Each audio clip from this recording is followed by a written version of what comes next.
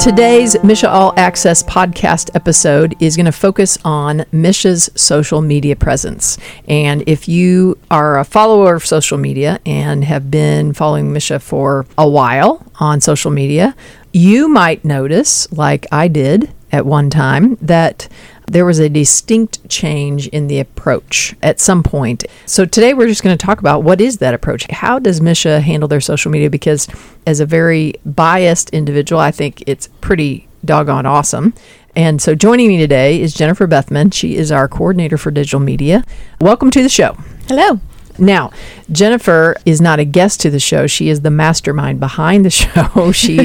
While you hear my voice a lot, Jennifer is the one that makes that palatable for the people to listen to, because oftentimes I misspeak, or we say things we shouldn't say, or it wasn't accurate, or I've even had a date wrong, and she actually can fix it with her editing. So Jennifer is the mastermind behind the MSHSAA All Access podcast. She makes sure everything gets edited and packaged and uploaded. When it goes out into the universe, it's because Jennifer sends it there. So well done with that, but we're not talking about that today. That's right. We're talking about social media. That's another thing you do. So yes. I said at the top, things are changing. They changed at some point with our social media. And maybe you can talk us through what is our approach, or was there a decision at some point to make things different in our social media kind of profile? In the last several years, we definitely have changed our approach to our social media and trying to be more intent with the programming and the content that we're putting out there, trying to give more transparency maybe to what we are, try to make people understand a little bit about what MSHSAA is, what MSHSAA does, a little bit more behind the scenes per se, as far as what we do, not just at the championships, but on our daily basis, whether it's the MSHSAA 101s, our relationship with the MIAAA, sports medicine, the things that we do that a lot of people don't see throughout the school year, and just try to highlight some of that stuff as much as we do the championships. But we have definitely tried to just be more intentional. We really wanted to share a lot more of what we do with the membership, with the association. Yeah, and if I go on social media and I see a post from MSHSAA, perhaps not during a championship or not in, right next to a championship, it might appear that whoever's in charge of social media woke up that day and said, oh, let's highlight this. Is that how we do it, just as it comes to us, or how do we decide what goes out? So we can look at our calendar and look at the events that we have scheduled, meetings that we have planned, things that are going on, and make a kind of a game plan. So a lot of that stuff is predetermined. We know what we're going to want to cover. And then there are other things that'll just kind of come up. Just the other day, that picture that we posted to our social medias recently was a softball player fist bumping an official, and it was just a photo that somebody had sent to the Facebook message and just wanted to recognize their child. And so it was just an impromptu, let's share this. And it has turned into an incredible post, and the reach and the messaging that has had was amazing, not totally unexpected. And it was a random thing that we just kind of came across and did. But the majority of what we're doing is pre-planned and pre-scheduled. Explain the term reach and messaging. So you use the example that we posted recently with the softball player fist bumping the official, and you said the reach and messaging has been huge. So what does that mean? So the reach has a lot to do with the interaction and then the sharing. So if somebody sees that image and they share it, whether it be that parent takes the post that we posted and share it, or the school or somebody else that recognizes that student and shares it and then says, hey, I saw you, that spreads out into their friends who follows them, who sees the things they post. So that just extends our reach out. So that's the number of people that have seen that post. And so our reach for that one has been, I think it's almost up to 30,000 at this point. Each platform would have its own diagnostics in regards to what that post's reach was for its platform. So for Facebook, 30,000 people have seen that post. And then you have the comments with the messaging and the people saying, this is what we need to see more of, and it's great to see this, or way to go. And that just furthers the message of the good sportsmanship that we were trying to celebrate. Are you reading every single comment on every single platform? Yes. Okay. And is there any time where you react or respond or What happens when things go south? It is hard to separate yourself from the message and know that it's not personal, because a lot of times it's hard not to take anything that you put a lot of time and effort into and not it be personal to you. So it's really hard sometimes when something comes across where somebody wants to complain or make a comment about poor officiating or a poor outcome of a game or something that a ruling that they don't like that we have. It's hard not to take that personal, but you do have to separate yourself from that and understand that in that time and place for that person, there's a reason they feel that way, but it's not about you. Yeah, most people have no idea you're the one that posted that, or exactly someone from our office. Exactly. There's not a human face to that. They're making that comment based on their own circumstances in that moment, and that is difficult to understand when you personally are putting so much into it. Our office is putting so much into what we do, and knowing that the officials and the coaches and the kids and the parent, there's a lot. If you bash a post about a softball player fist bumping an official, that's a lot. I mean, that's a lot. You're talking about a lot going on. Are you okay? Yeah. So the graphic representations. So our posts are always professionally presented. We use graphics. We have a consistent theme, even though every post is different. You see the graphics and you think this all kind of ties together. And how do we do that? How do we design our posts?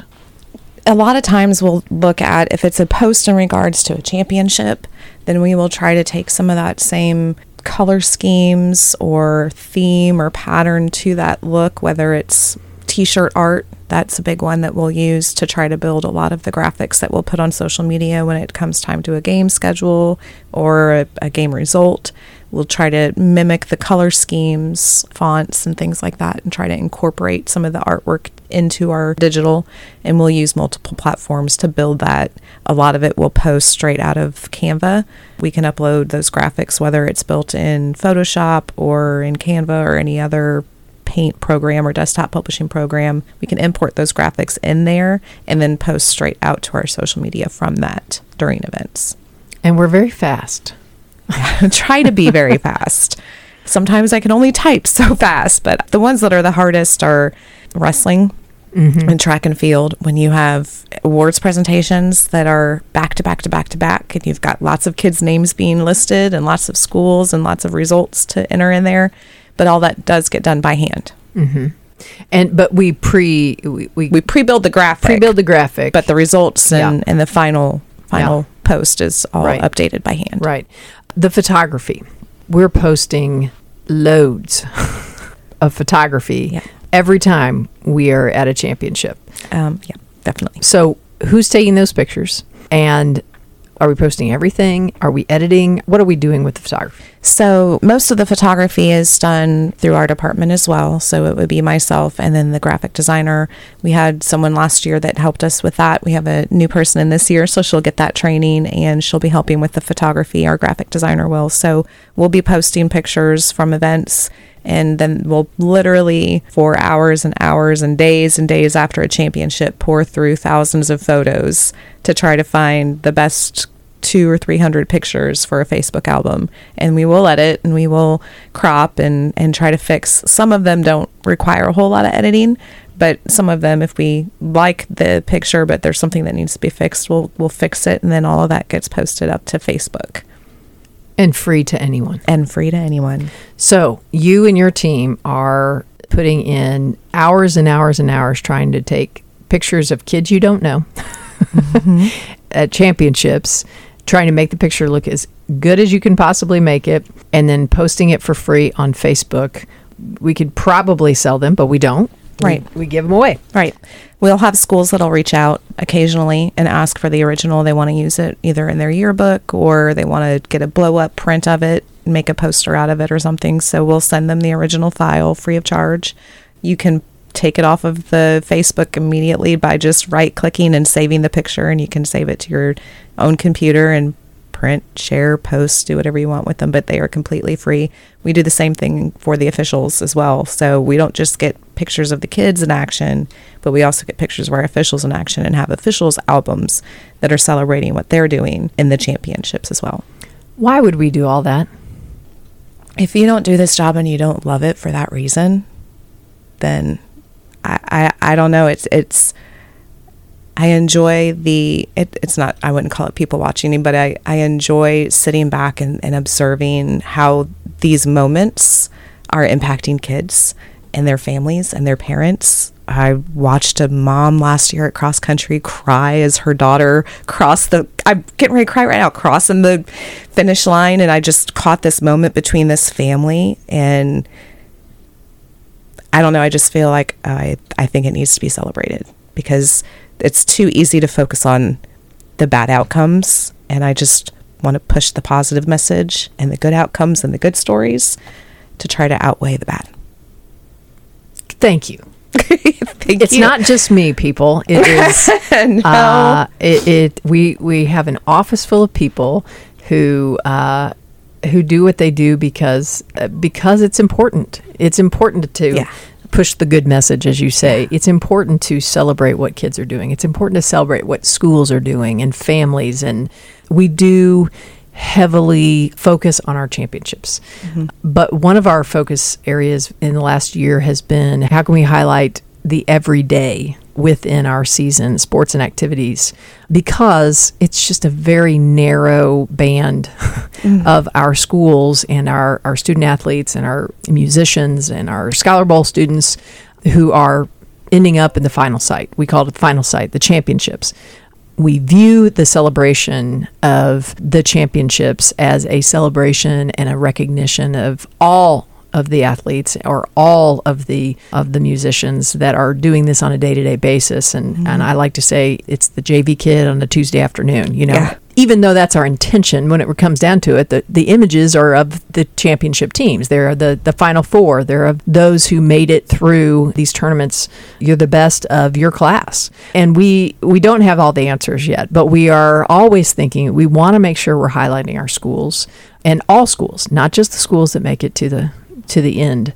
And that's one of the things, Jennifer, you've done a great job of trying to think about how we do that. And we don't have good answers because we have almost 900 member schools. And how do you highlight those? And we have had a lot of cool ideas. Yep. We could do, a school a week. Well, do the math. Right. We talked about that one. We talked about that. And it's going to take a long time. We could go ahead and do that, but is that as effective as we want to be? Right. And so if you're listening to the podcast, we want you to know that our intention, our heart on every time we post something having to do with kids or schools or coaches or officials is that we're highlighting one to celebrate many, and that we try to make sure we're never just seeing those who are in front of us, but those who didn't make it, who may not have made it out of the first round of districts, or who have made it all the way to that quarterfinal game, right, and not been there. And it's difficult to do that. It's difficult to feel that way if you're a kid on a team. You're softball and you're seeing all this cool experience that the Final Four is happening, and my team was so close, and that's painful. But we see you. We know you're there. Yeah.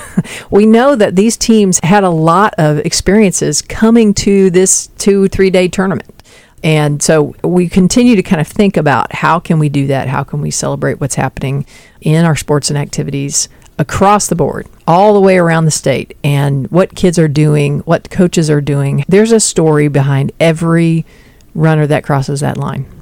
There's a story behind every team that shows up at the first round of districts or the championship game. So there are so many stories to tell, and one of the ways we do it, kind of the main way we do it right now, is through our social media. Yeah. And we're on Facebook, Twitter, Instagram, and recently added, we have a little bit of TikTok going on, right? Yes. Okay. We dabble in TikTok. Dabble in TikTok, yes. Yeah. We're not as we're not as down with it.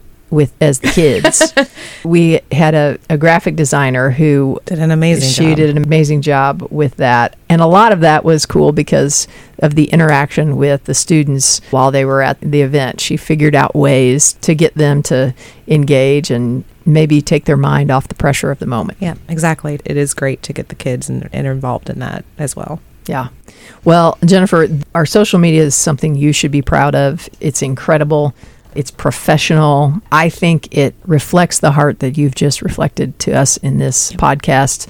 And I hope that there are parents and students and coaches and administrators and teachers out there who can see it and connect with it, that, okay, they're seeing what we're doing. And that's our hope. We want to make sure that we always keep that in focus as well. We do put on championships. That's part of what we do. But we understand that the championship is the culmination of a full season's experience for thousands and thousands of kids. And if we can highlight that on our social media, that's what we're going to do. So thank you, Jennifer, for talking with us today. We'll have you on again to talk about other things. We've got lots of ideas. So thank you for listening today to the MSHSAA All Access podcast. This is Dr. Jennifer Ruckstead, the Executive Director of the Missouri State High School Activities Association. Thank you for listening to the MSHSAA All Access podcast and having an interest in Missouri high school activities and athletics. If you enjoyed today's episode of the MSHSAA All Access podcast, or any of the episodes in this podcast, please consider subscribing or liking with your favorite podcast provider. It helps other people find us, and we really appreciate you listening and supporting the Missouri State High School Activities Association.